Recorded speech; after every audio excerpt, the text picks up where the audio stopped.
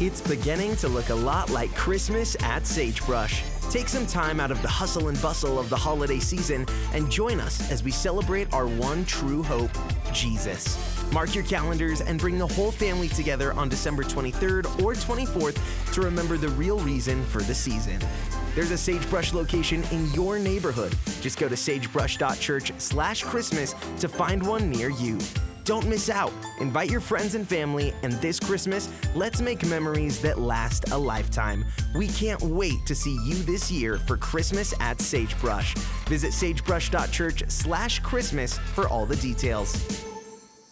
So make sure you pick a day and a time to come to Christmas Eve. Think about who you're going to invite. And here's what I would do for you is I would say whatever you invite, show them this times, and then they get to pick what time. Because that's what Christmas is about, is you inviting your friend to the best friend that you have ever had. And you want to be as accommodating to them as you possibly can be. So let's pack the place for all 7 services. Now, on this weekend, we're also having our Christmas Eve baptisms.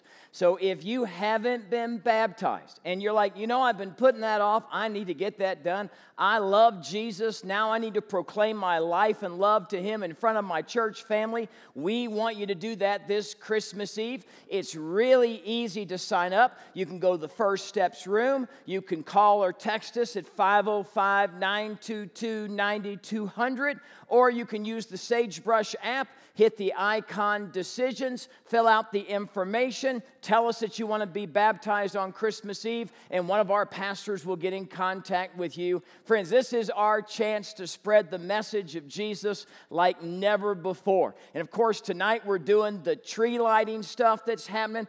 This is like a typical 4 o'clock service right now, isn't it?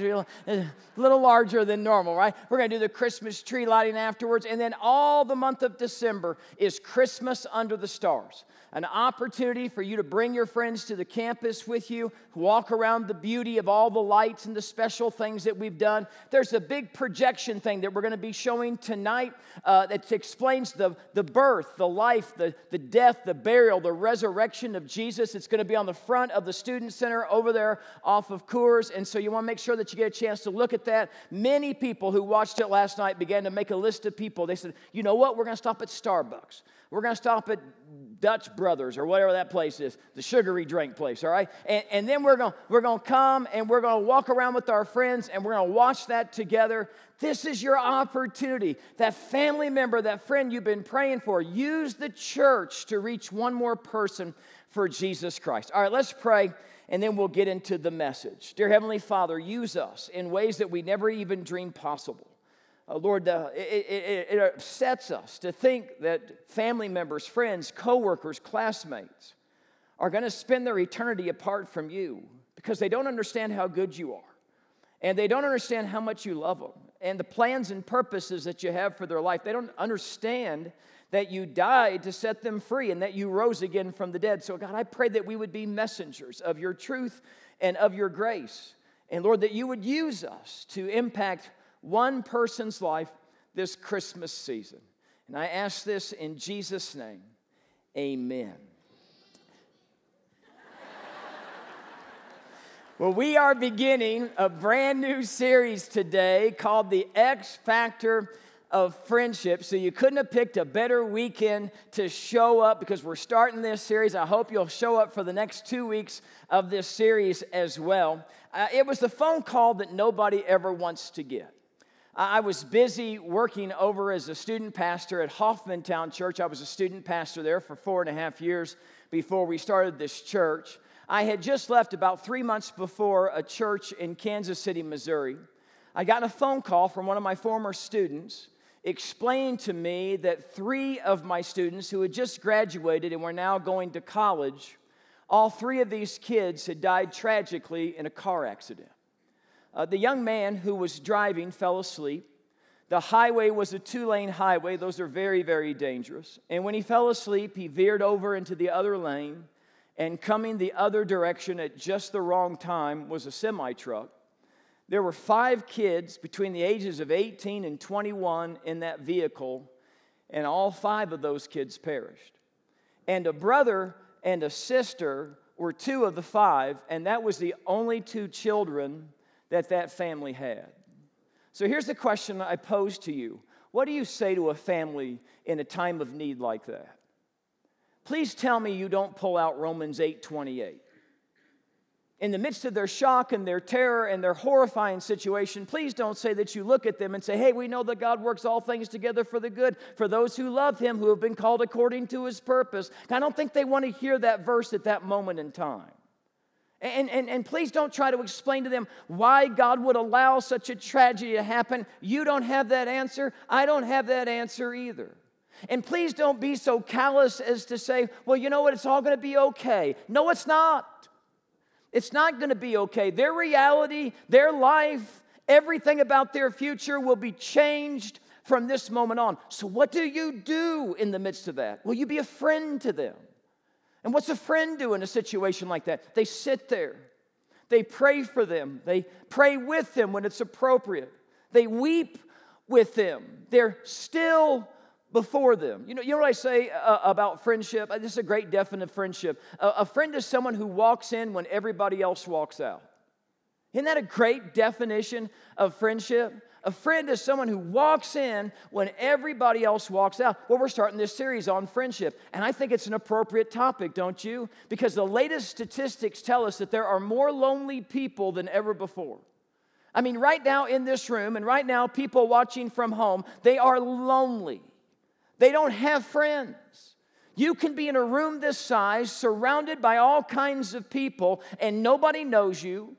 You're not close to anybody. You face every life circumstance on your own, and there's an emptiness inside you and a loneliness inside you. So I want to talk about friendships. Friendships that last, friendships that are forged in the fire, friendships that stand the test of time, friendships, people that you can count on no matter what might come in your life. And we're also going to talk about how to be that kind of a friend and where to find that kind of friend. So we're going to look at a friendship in the New Testament. It's between Paul and Barnabas. Now, this is one of the most unlikely friendships that you'll find in Scripture, and there's a good reason for that. Before Paul was Paul, his name was Saul. And Saul was not a follower of Jesus Christ. In fact, he was the number one enemy of the early church. He would gather papers together. He would go from one house to another. He would try to find anybody who claimed to be a Christian to have that person in prison. He would even stand there and be joyous over the fact that someone was going to die because of the cause of Jesus Christ. Now, here's what's interesting. You'll see this a lot in the New Testament. These Jewish leaders, these Jewish religious, they get fired up about Christians, don't they? They try to stop people from becoming a follower of Jesus. There was a reason for that. For a Jewish person, being Jewish was more than just their faith. Being Jewish was their culture. It was their nationality. It was their identity. And so in their minds, when someone turned away from the one true God, they did everything in their power to get them to try to change their mind. They would use any means necessary. And when I say any means necessary, I mean it.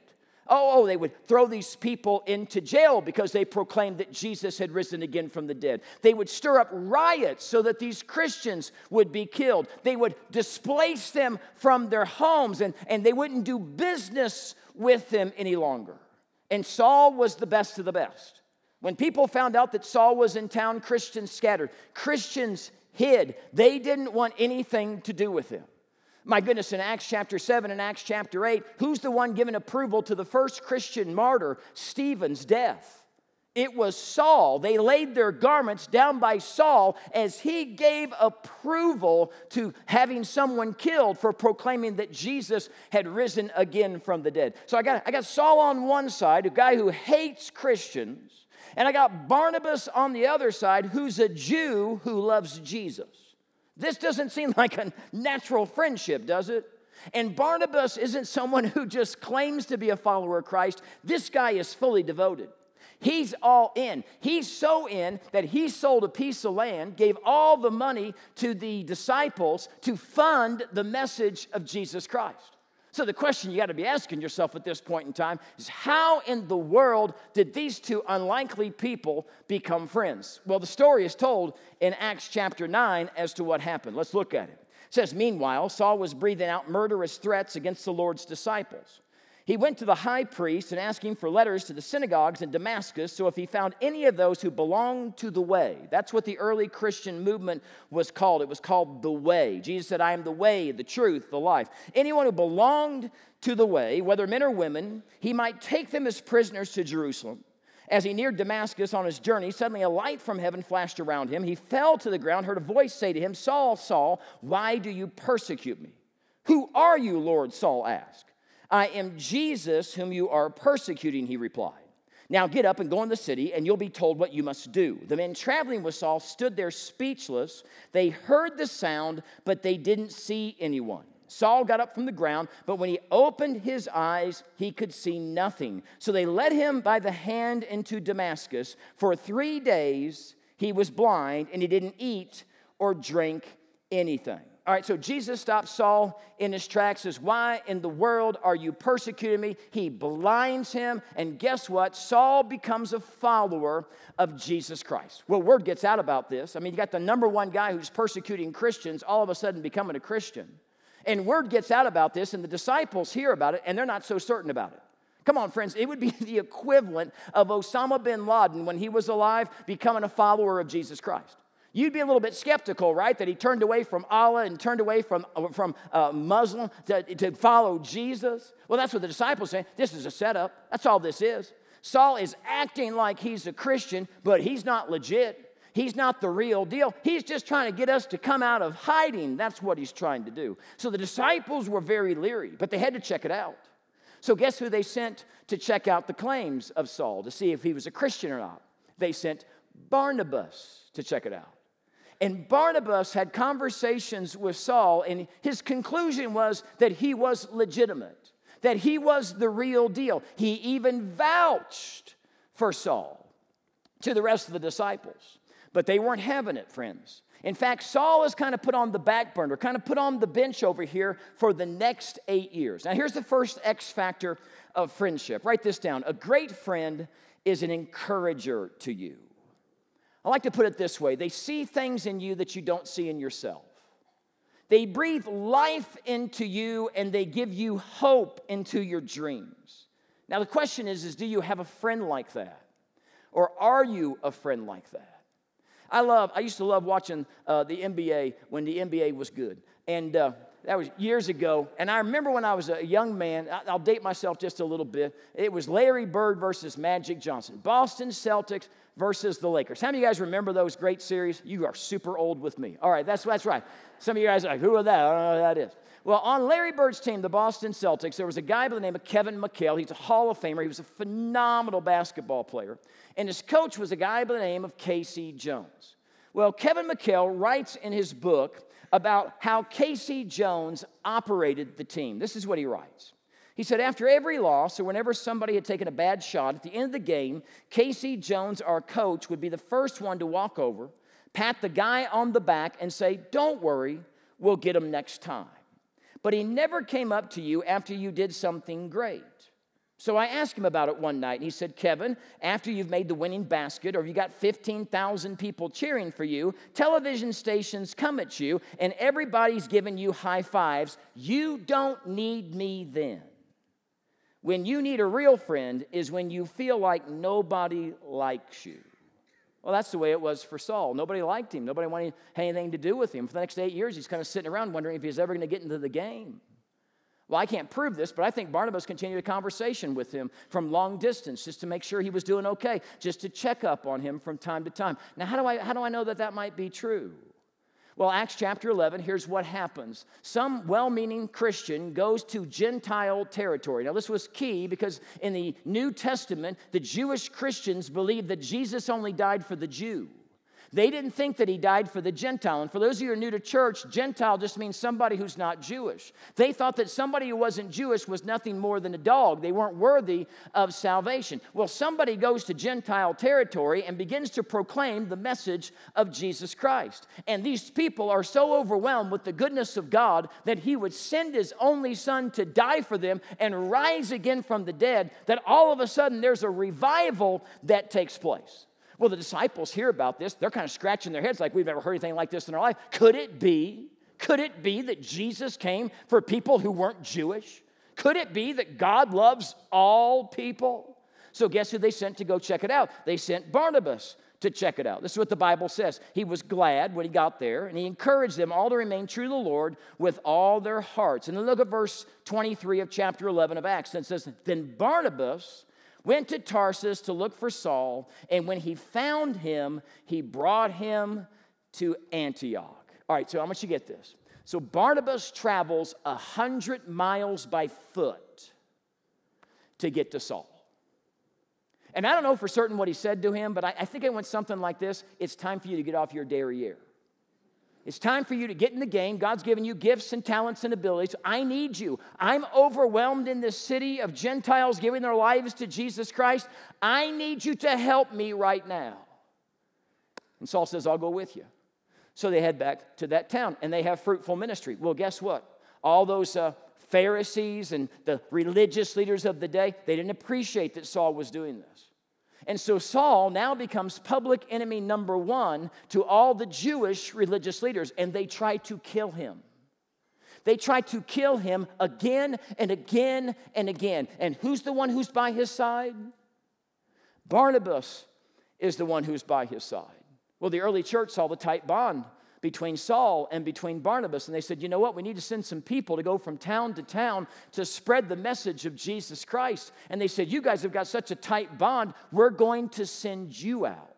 This is what the Bible says. When the church was worshiping the Lord and fasting, the Holy Spirit said, set apart for me Barnabas and Saul for the work to which I have called them.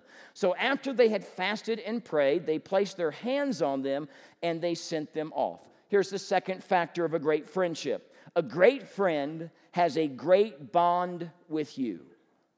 You say, what do you mean by that? The depth of the bond that you have with someone else is the depth of the friendship that you have with that person. You see, some of us have friends and you're expecting more out of that friendship, but you don't have a depth of bond where you should be expecting something that great from that person. Let me try to explain what I'm talking about. When I was in college, I played basketball. And I love basketball. I played basketball all the time. This is back when I had knees, okay? Played basketball. I had friends I could call on the phone, 10, 15, 20 friends. I'd say, hey, let's all meet at the gym. Let's play some 5-on-5, 4-on-4, whatever it is. Make it, take it. Team that wins stays on the court. Loser sits on the sidelines. Let's go play some basketball. They were my basketball friends. And when my team lost, which was rare, when my team lost, we would sit over on the sidelines and we would talk. What do you think we talked about? Do you think we talked about spiritual things? No, those guys didn't want to talk about spiritual things. We talked about basketball. We talked about girls. We talked about tennis shoes. We talked about stuff like that. We had surfacey conversations. Well, one day when we were playing basketball, I'm on a fast break, and this knee decides to go backwards rather than the right way it's supposed to bend. And I can't even turn my end of my foot because it's not attached now to where my middle of my leg is. And my so-called friends had me crawl off the basketball court, and the only thing they wanted to know was, were you fouled when you got hurt? These were my basketball friends. And when I couldn't play basketball anymore, guess what? Those friendships dried up. Some of you know exactly what I'm talking about. You got work friends, don't you? You love those work friends. You hang out with those work friends at work. You work on projects. You get along with those people. But if you change jobs, are you going to stay in contact with them? For most of us, you're not. Because the only thing you have in common with them, the deepest bond that you have is that job. And so when you change jobs, you leave those friendships behind. What was the bond that Paul and Barnabas had, or Saul and Barnabas had? It was Jesus Christ. Jesus was the thing that they had in common. He was the glue that held the two of them together. And so they go off on this missionary journey, right? And Jesus is right by their side in their minds, okay? And they take along with them this young man named John Mark, and they head off from one town to another. I'm just going to kind of walk you through where they went and what they went through. We'll look it up on the screen, too. Here's a map for you, okay? They start in Antioch. Antioch's where they began, and that's where they're prayed over, and they set sail. They go to the island of Cyprus. This is where Barnabas is from, and they preach in the synagogue there, but they don't have very much success. The next stop, and I'm going to butcher every one of these names, the next stop is Paphos. Paphos. I said it right. Paphos. This, you wouldn't know, would you? To be honest, okay? This is where the Roman proconsul Sergius Paulus lives. Look at what happens in this town. They traveled through the whole island until they came to Paphos. There they met a Jewish sorcerer and a false prophet named Bar-Jesus, who was an attendant of the proconsul Sergius Paulus. The proconsul, an intelligent man, sent for Barnabas and Saul because he wanted to hear the word of God.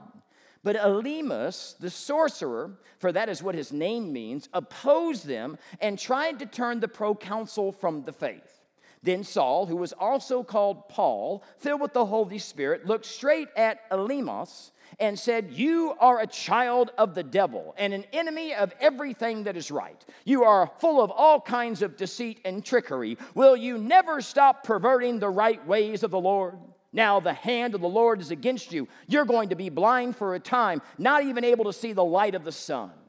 And immediately mist and darkness came over him, and he groped about, seeking someone to lead him by the hand. And when the proconsul saw what happened, he believed, for he was amazed at the teaching about the Lord. You think? You see a guy stricken blind right in front of you, I think you're going to trust Jesus to be the leader and forgiver of your life, don't you think? Well, they leave from there, and they set sail for Perga. Now, Perga is where John Mark takes off. We don't know what happened to John Mark. We'll talk more about this next week, but I guess John Mark was kind of a mama's boy, kind of a wuss. He didn't want to continue in the journey, maybe got a little bit homesick. I don't know what's wrong with John Mark, but he takes out. And then Paul and Barnabas now travel 100 miles by foot, and they head to Pisidian Antioch. Now, this is probably why John Mark went back home. He didn't want to do the 100-mile hike to get there. But when they get there, they begin to preach about Jesus rising again from the dead. And everybody's kind of interested in what they're talking about. And they invite them to come back the next week. But some of those Jewish leaders didn't like the fact that they were talking about Jesus rising again from the dead. And the next week, they tried to start a riot and tried to kill Saul and Barnabas. So they take out of that city, obviously, and they head for Iconium. And when they get to Iconium, many people give their lives over to Jesus Christ. There's great excitement there. But then all of a sudden, they're threatened once again by the Jewish leaders to be killed by stoning. So they head out of Iconium and they go to Lystra. And when they get to Lystra, Paul notices that there's a lame man that's there. He heals the lame man. These were people who worshiped the Greek gods. And so they believed that Saul and Barnabas were Greek gods. They said that Barnabas was Zeus and that Saul was Hermes because he was the spokesperson for Zeus. So they begin to bow down before these two guys. And these two guys say, "Hey, man, don't bow down before us. Bow down before Jesus." So it looks like they're going to have great success. But those people who have been following them from one town to another, those Jewish leaders, they show up. And he turns the tide against them. And it's in this town that Saul is stoned to death. They took him out, threw him in a pit, took softball-sized rocks, boulder-sized rocks, and heaved them upon him until he died. And Barnabas is standing there like, what am I going to do now? My friend, my co-partner here is under a pile of rocks. And then after a few minutes, and I don't know how many minutes it was, all of a sudden the rocks began to move. And God raised Saul back to life again. Now, friends, let me ask you a question. If you just got beaten down and murdered by a group of people, would you head back into that same town again? Because these guys had stupid written across their forehead, because that's exactly what they did. Now, thankfully, they were smart enough not to stay more than overnight, and then they took off and they went to Derbe, and this is where Timothy heard the message of Jesus Christ, and he becomes the one that Paul or Saul is going to pass the baton off to. So here's my third point. You ready for this? Great friendships are forged in the fire. Listen, when you get stoned with your friend,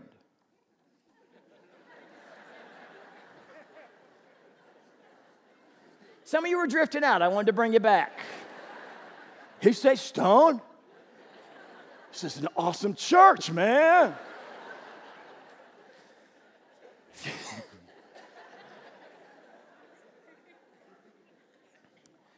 Friendships are forged in the fire. When life knocks you down, when you don't think you can take another breath, to know that that person has your back, to know that that person will be there for you, to have somebody in your life who made promises and vows to you that no matter what, they're going to be there for you. I love what Lewis Smead says about promises. He says, somewhere people still make and keep promises.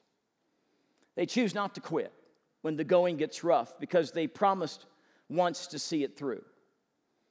They stick to lost causes. They hold on to love grown cold. They stay with people who have become pains in the neck. They still dare to make promises and care enough to keep the promises they make. I want to say to you that if you have a ship, you will not desert. If you have people, you will not forsake. If you have causes, you will not abandon. Then you're like God. What a marvelous thing a promise is. When a person makes a promise, she reaches out in the unpredictable future and makes one thing predictable. She will be there even when being there costs her more than she wants to pay. When a person makes a promise, he stretches himself out into circumstances that no one can control and controls at least one thing. He will be there, no matter what the circumstances turn out to be. With one simple word of promise, a person creates an island of certainty in a sea of uncertainty. That's what Paul and Barnabas had. No one knew what was going to go on when they went from one town to the other. They didn't know how things were going to go. Were they going to be received well? Were they going to be threatened with their life? Would they be stoned to death? Here's the deal. They only knew two things for sure. They knew that Jesus was with them, and they knew their brother wouldn't walk out on them. And they held on to that with every fiber of their being. You see, I don't think that Paul and Barnabas had what you call a casual friendship. Casual friendships, all they do is they just talk about superficial things. They talk about casual things. It's like Dallas Cowboy fans. You know what I'm talking about? Kind of, hey, don't shoot the messenger, okay? But let me talk to the Dallas Cowboy football fans for just a second here. How about Dak Prescott? Yeah, that's impressive, isn't it? I mean, he's playing like he should be in the MVP conversation, don't you think? That dude is on fire. Wait till the playoffs.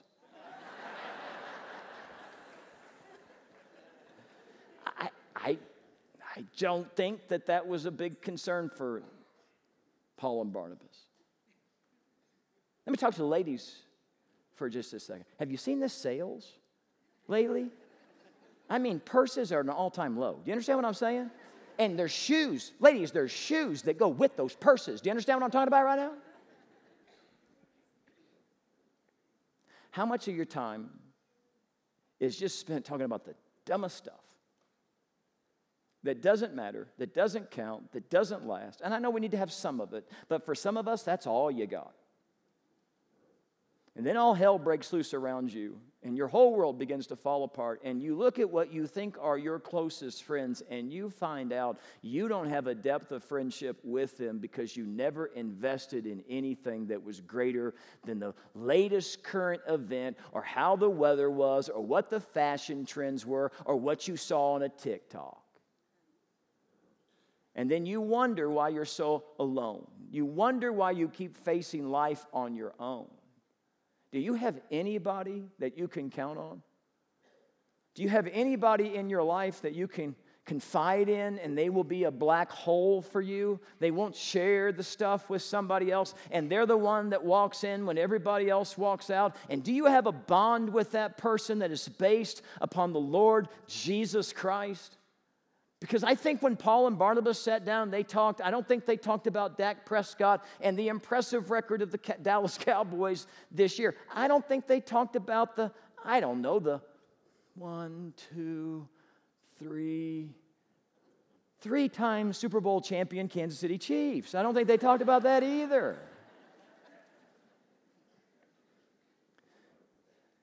I think they talked about how can we leverage our life for the kingdom of God? How can we give a little bit more and spur each other on to being a difference maker and to leaving our piece of this world in better shape than the way that they found it? I think they looked at each other and said, how can we depend on each other just a little bit more? How can I be there for you? How can I pray for you? How can I help you reach the heights and the dreams that God has placed in your heart and in your soul? I got to ask you a question. You got any friends like that? Are you a friend like that? You say, Todd, I don't have anybody like that. I don't even know where to find somebody like that. That's not true. Because how many times have I begged you to get into a small group? And 30% of our adult population has taken the chance, and they have found the best friends they've ever found in their life. And now that common bond that they have with those people in their small group is based upon Jesus. Can I tell you something about our small group ministry? When life goes crazy for people, when everything falls apart, the staff at the church are generally speaking the last people to find out about that. Do you know why? Because they call their small group leader. And they say, this is what's happened. This is what's going on. And the small group leader immediately prays for them, says, how can we come alongside you? How can we help you? And then he gets on the phone with all the different people and says, this tragedy has happened. This situation has happened. We need to pray for this couple. We need to pray for this person. My goodness, how many times has a pastoral care pastor gone to the hospital after there's been a tragedy and they're the last one to arrive and the entire small group has already beaten us there? They're looking out for each other. They're praying for each other. They're spurring each other on. And their bond is on Jesus Christ. Just a few weeks, we're going to start a new year. You're going to make New Year's resolutions. What if you resolved to invest yourself really in friendship? And that you went after being friends and you put yourself in positions to be friends with people who have a common bond with you, who love Jesus with all their heart, all their soul, all their mind, and all their strength. Or just keep doing it the way you've been doing it. Just keep struggling. Keep trying to figure it out. Keep depending upon people who aren't dependable. Or place yourself in a position to find those kinds of friends and then work this next year into being that kind of friend. Let's pray. Dear Heavenly Father, we need this, and we know that we need this. But Lord, we're looking for friendship in all the wrong places. Lord, you have gathered us together with the common bond of you. What kind of friendships could we have? What kind of friend could we be? Lord, I pray that there will never be another lonely person that comes to this place or watches us from home. Lord, that we would be vulnerable enough to take a risk and to take a chance to get into a small group and to find friends like we never had before. I ask this in Jesus' name. Amen.